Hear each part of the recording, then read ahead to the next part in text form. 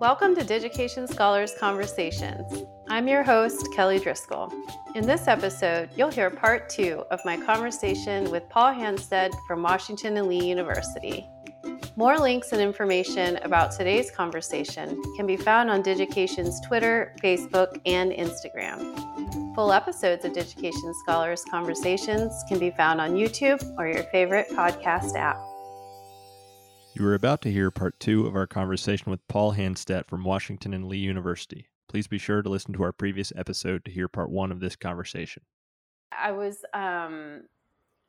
wondering if, through writing that book, there was a certain kind of teacher that you might be speaking to when you were writing it. If it would, or if there might be a shift if it was a new teacher versus someone that was kind of a seasoned professor, how you might I guess it would be kind of reigniting with the seasoned professor, and maybe lending solid advice for those that are new. Yeah.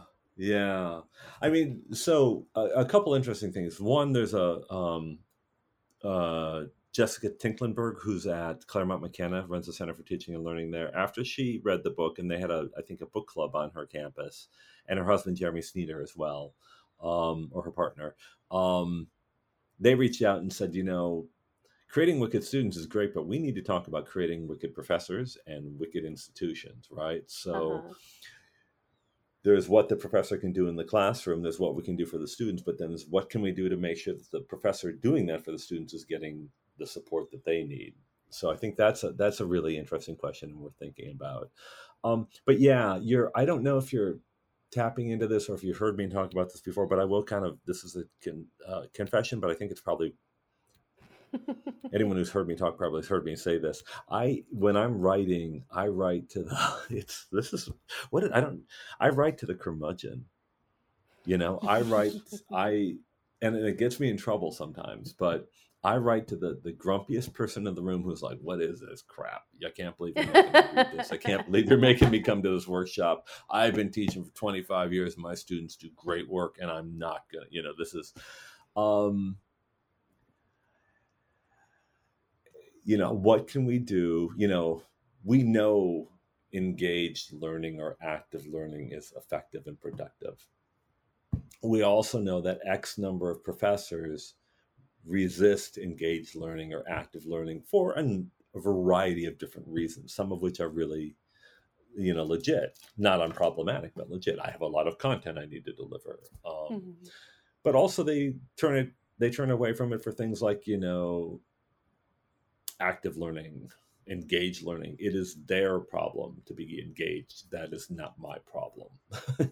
I am delivering the material. If they are not capable of engaging or not willing to engage, so be it. Those who do will get great grades, and those who don't will not. And that's how it should be, So yeah, I'm definitely on some level trying to leverage the idea that we need to change what happens in the classroom, that pure content delivery is simply not enough.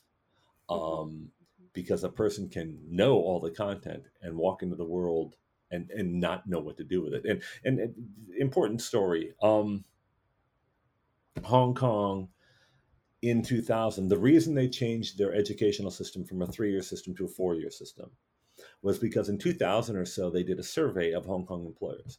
Now, Hong Kong is 100% service industry. There is no manufacturing, no agriculture. It is 100% service industry. And the way the educational system used to work is that everybody takes high school until the age of 16, and then everybody takes the tests, and the lower 2/3 is put out into the workforce. And then the top third keeps going for 2 more years of education. Obviously, it's derived from the British system. And then they take a test again. And the top half of that final third gets to go to the Hong Kong universities for free. And the bottom half does not. So what happens Yeah. to that bottom half is they go to Canada, New Zealand, Australia, United States, Great Britain, right?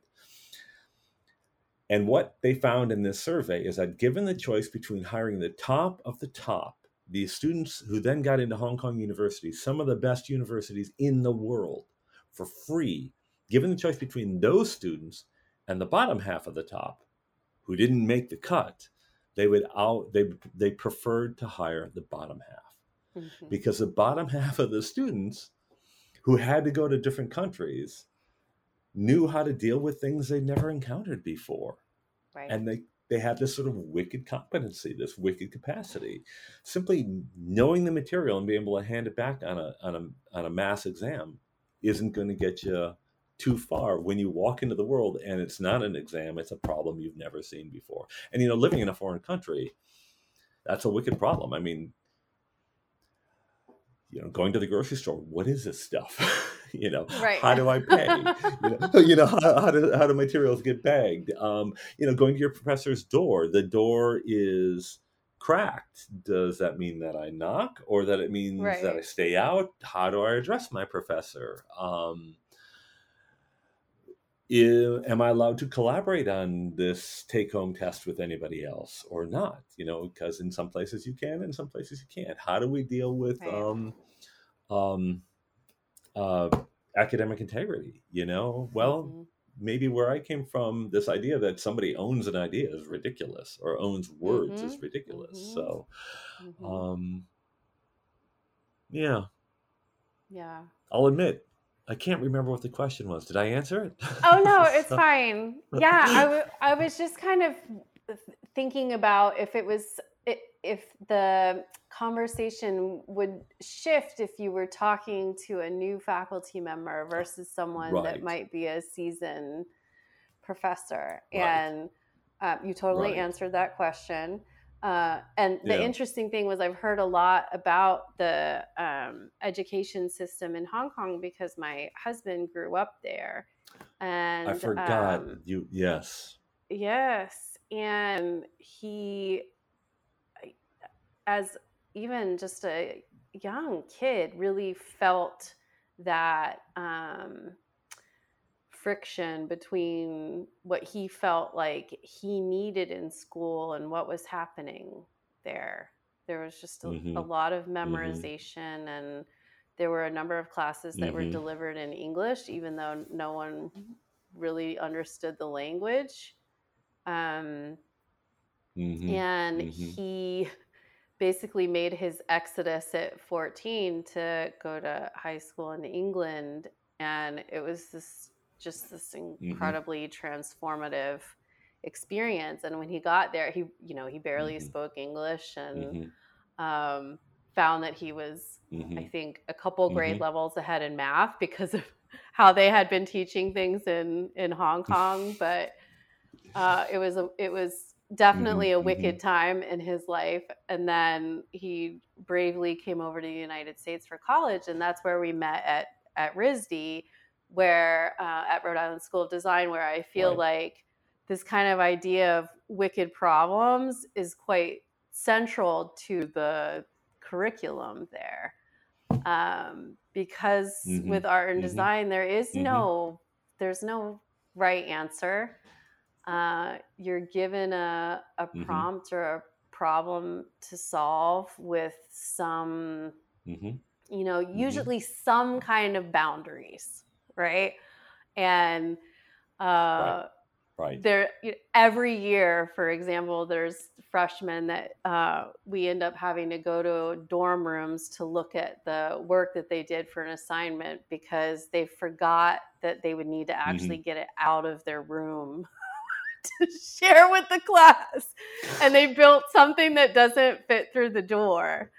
So it could be physical constraints.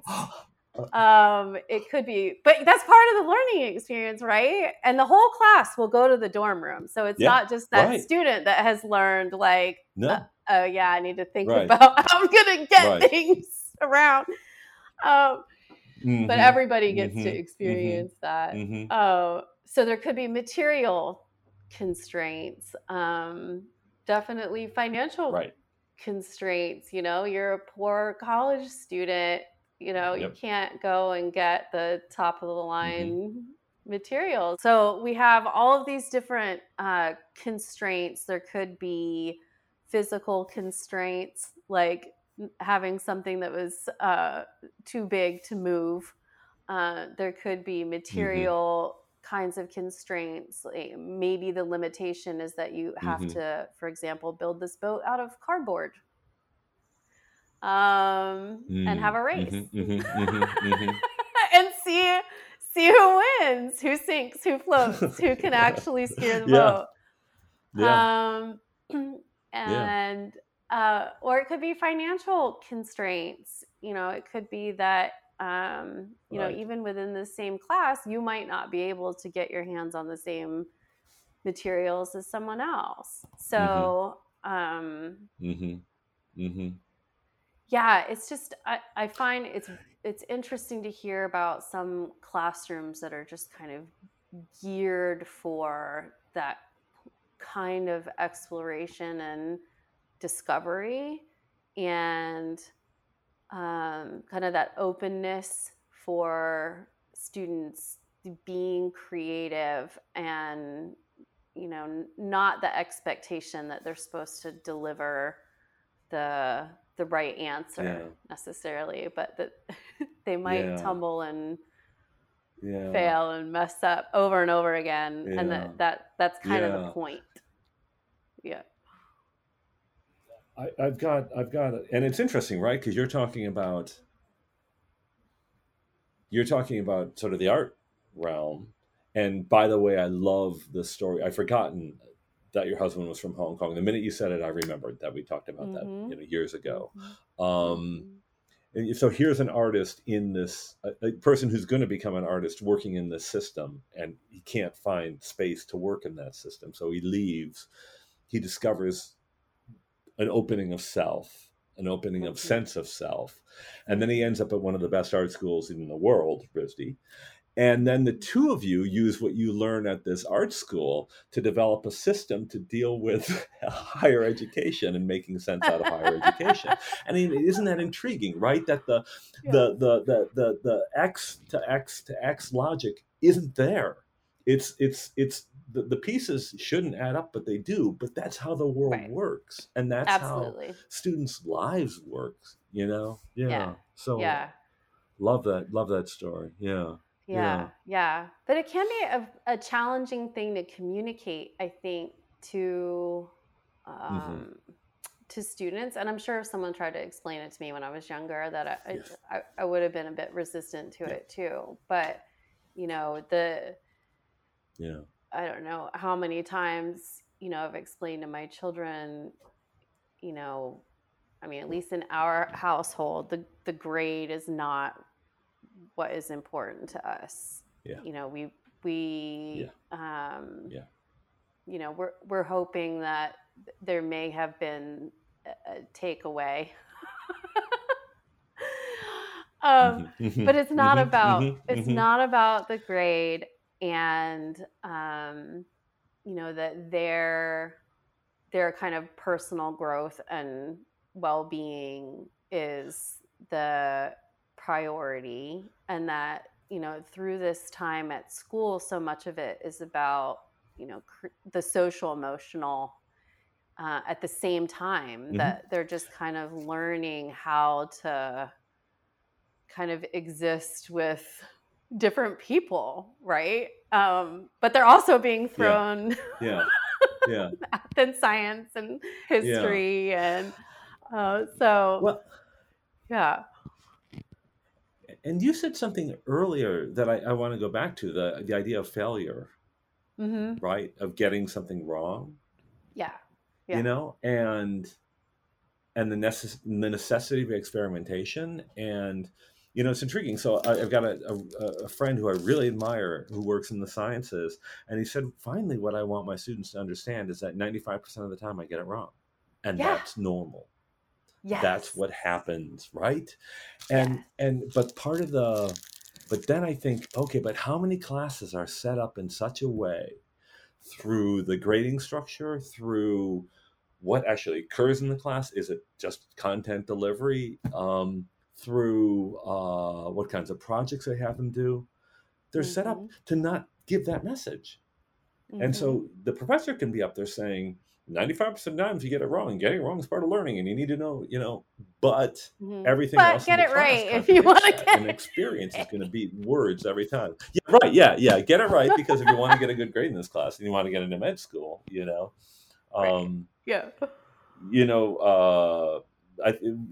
Kim Filer, a mutual friend of ours, has and I think you know her at least. Has an acquaintance who works for an engineering firm who finally realized that she worked in HR for the engineering firm and finally realized she had to stop hiring the 4.0 engineers because the 4.0 engineers sucked when they couldn't at anything that was going to require some risk and experimentation. Yeah.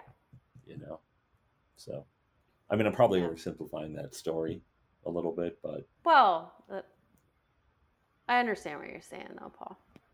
It's okay. Yeah. So as I was kind of getting ready to chat with you today, I stumbled upon a resource called the Recess Revolution. And it seems to be this kind of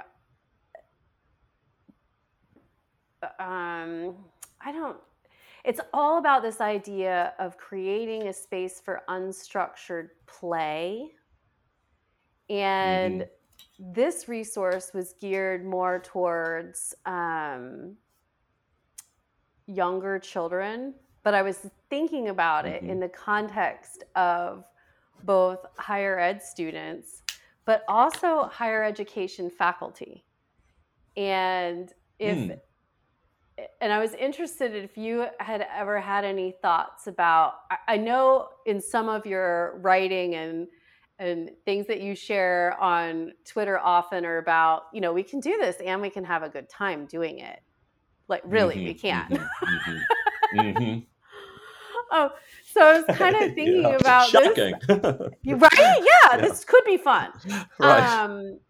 That, like how might we create this kind of more of a recess or playground mentality while we're also getting the work done, or as many faculty members are doing right now, preparing for the next semester.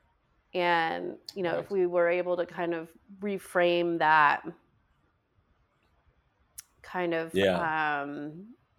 approach, how the results might be really different than, okay, we're going to be starting another super crazy year. I don't know if it's, are we going to be meeting in person the whole semester? Should I prepare to do both again? Like all of these things to think about before we even get into, what do I need to update with the content? Which book are we going to be using? All kinds of things. So I was just curious if in your thinking about kind of this more, I don't know if you describe it as lighthearted or playful, but with the approach for faculty members when they're kind of going through this process of course design or planning for the next semester, do you have any maybe advice or things that you do to kind of make that experience enjoyable? No. I mean, I'm so glad you asked that. That's so important, especially right now. I mean, it's interesting because when you said, as we get ready for the next, and I knew you were going to say semester, but the word that popped into my head was century, because every semester feels like it's 100 years long, and like we're carrying all this weight, and it's been hard. I mean, it's interesting, right? Because the earlier conversation we were having about finding pleasure and finding excitement, we love, I mean, scholars, academics, we love our work. We love the job. We love our research. I mean, Mm-hmm. when I sit down and I read a Victorian novel, and that's my area, my PhD, I haven't done much with it in 20 years, but still, when I sit down and I read a novel, it's joy, and it's Yeah. not joy just because a story is being told to me, but it's joy because I'm doing the critical thinking thing that I take so much pleasure in, which is looking at the things that don't quite make sense and trying to reconcile them, right? Yeah. Yeah. And so I think part of the key to bringing that in the classroom, and forgive me if this sounds a little obvious, is to just to go to the to go inside to the that seed, the germ, that where the pleasure exists, the thing that causes you to have joy in your field. Mm-hmm. Kathy Takayama, who I forget where she is now. She was at Brown, then at Maryland, and I can't Yes, remember she now, was maybe at Lafayette or something Brown. like that. Yeah, yeah. She's biologist, and she says, we know as scholars that um, the rich, fertile ground is in the liminal spaces, the places where there are contradictions or things that don't make sense. And that's what we Yeah. dive into with our research, trying to make sense Mm-hmm. out of this. She also Mm-hmm. says, and we know that our students are also in liminal spaces. They're either 18 to 22 and they're neither children nor fully adults, or they're, 37 years old and returning to university, and they're Yeah. obviously in a transition because they're trying to get something else and move to a different level. Um, Yet what we do with so much of our education is put them to say to them, give me the yes or no answer, rather than Mm-hmm. say to them, let's explore the fertile ground, the fertile territory. So, one piece Yeah. of advice that I've been giving for years, and I'm not the only person who does this. In fact, I'm sure I learned it from somebody else. Um, on the first day of class, rather than walking in and handing the syllabus out and going through the rules, and I swear, I mean, my syllabus used to have a whole page that listed all the ways you can fail my class. Brilliant, Paul. Way to reinforce risk taking and the kinds of things that lead to curiosity and things that lead to lifelong learning. I Yeah. mean, what I'll do now, I teach a lot of courses that deal with poetry and deal with art. So sometimes I'll walk in and Mm. put a painting by J.M.W. Turner up on the screen, right? And I'll say, tell me what this means. Write Mm-hmm. for 5 minutes. And then tell me how you know what it means. Is this pro-technology or anti-technology? And those are the questions and the problems that are wonderful and rich to explore. And you're setting the tone right away. And of course, you can do Right. that in any class. I think Yeah. Yeah. I like to think about beautiful problems, and that comes from, I hear that from mathematicians, Mm-hmm. right? Years ago, I was at Weber State, and I encountered an education professor who worked with dance and with mathematics. And he said, Mm-hmm. with art, we play a beautiful song for our students or show them a beautiful dance and say, isn't that gorgeous? Let me show you how to get there. With Mm-hmm. mathematics, we say, here's some crap you need to learn. So what can we do? Right? And then there's no why, and there's no play, and there's no joy. What can we do to bring the beautiful problem into the class on day one? But Mm-hmm. then other things we can do, like, for instance, thinking about a mathematical problem or thinking about a physics problem. Oftentimes when you talk to mathematics or science professors, I've got a very good friend, collaborator, Stacy Vargas, at Virginia Military Institute, who I work with a lot. And she talks about how her students will memorize the formula, but then when it translates into a different form, from formula to graph or vice versa, they can't seem to do it. So what can we do to move them away from algorithms? So what happens if on a given day, an accounting student or a marketing student or a physics student is given a problem, and this is your day-to-day, Kelly, and your job is to come in, and everybody's encountered the problem, but your job is to not give us the answer, the one way to solve this problem, but to give us 3 ways to solve this Mm-hmm. problem. Mm-hmm. So it's ideation, right? Design theory, Mm-hmm. design thinking. Mm-hmm. And then it becomes a different conversation, not about here's the answer, but here's play. Here's Mm-hmm. evaluation. Here are multiple Yeah. paths. Which Yeah. one should we take? Which one's most efficient? Does one of them lead to insights and outcomes that we wouldn't get otherwise? What is our goal here? So Mm-hmm. how do we, rather than with the Christina Rossetti poem saying to students, what does this poem mean? Why not say, what are the various things this poem could mean? Mm-hmm. And then let's talk about which one is better or more legitimate or more impactful or more tied to the period. Right. It's that pursuit. I do think I think this sense of the need to deliver the content is kind of an impediment. I know content matters, but if that's all we're doing, learning, I'm not sure true learning is there. Content memorization and learning are not the same thing. James Zoll says there's data and there's knowledge.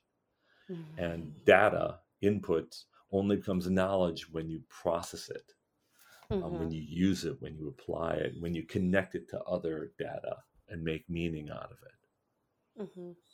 And again, that's where we're looking at. And I know you didn't bring me on here to pitch e-portfolios, but I will, because that's what's happening with an e-portfolio. There's all these different pieces. I mean, my colleague, Rich Grant, who's a physicist at Roanoke College, he's now actually the acting dean, which is awesome. He talks about how students come to college with a box full of puzzle pieces. Right. Yeah. Some of them are given to them by their grandparents, by their parents, by their church, by their friends, by their experiences. And what they want on some level is to make sense out of them, to create a picture. And then they get to college, and what do? We just dump more puzzle pieces into the box. Give them some more pieces. And the mind wants to make meaning. Yeah, here you go. And the mind wants to make meaning. I can't remember who the psychologist was, but I remember him listening to, I think, a Freakonomics podcast or something like recently, where he was talking about how with music, we're listening to music, and what music is made up of is discrete tones. But what makes music powerful is that when we hear the tones and the tones in sequence, we're anticipating the next tones and where they're going to go. And it's the same thing with our learning. If it's discrete, isolated information, data, there's not a lot of joy in that. Yeah. For most people. For some people, maybe, but right. And well, so I think it's so because I think for some people it's that the data is what gives them the opportunity for that pursuit that you were talking about. Yes. Yeah, absolutely. Yeah. Some people are wired for that. Like, oh, I've got all this stuff. Yeah, right. And this is not for me a rip on data, and I'm not even talking about numeric data or qualitative data. I'm talking about data as discrete information that hasn't been put into meaningful sense. And that's finally what data people do is they look at the data and they go, well, what can we do here? What's the old line from the movie Airplane? What can you make of this? Well, I can make a hat. I can make a brooch. I can make a pterodactyl. So, sorry. It's been a long summer. I'm doing a lot of tangents. Sorry. No, I appreciate it. But see, you just made a connection there. It's important. Yeah, right. There you go. Yeah. So. Yeah. Oh, well, Paul, thank you so much for joining me in this conversation today. It was really wonderful to reconnect with you and have some time to talk about Wicked students and Wicked schools and ways we can start to kind of bring joy back into the experience after this incredible, life-changing, altering time that we have all had. Yeah. And I look forward to continuing to enjoy some of your hilarity on Twitter and upcoming publications that you might have. Well, thank you. And thank you for the opportunity to talk about these things that we both love and care about so much, and for your patience sometimes with my perhaps slightly bizarre tangents. I don't know, So, but thank you. I've enjoyed the conversation a great deal. Good. Take care. Take care, you too. Digication Scholars Conversations is brought to you by Digication, a technology platform powering the most innovative ePortfolio programs in K-12 and higher education. Our website can be found at digication.com. This episode was produced by Drew Albanesius. Thanks for listening.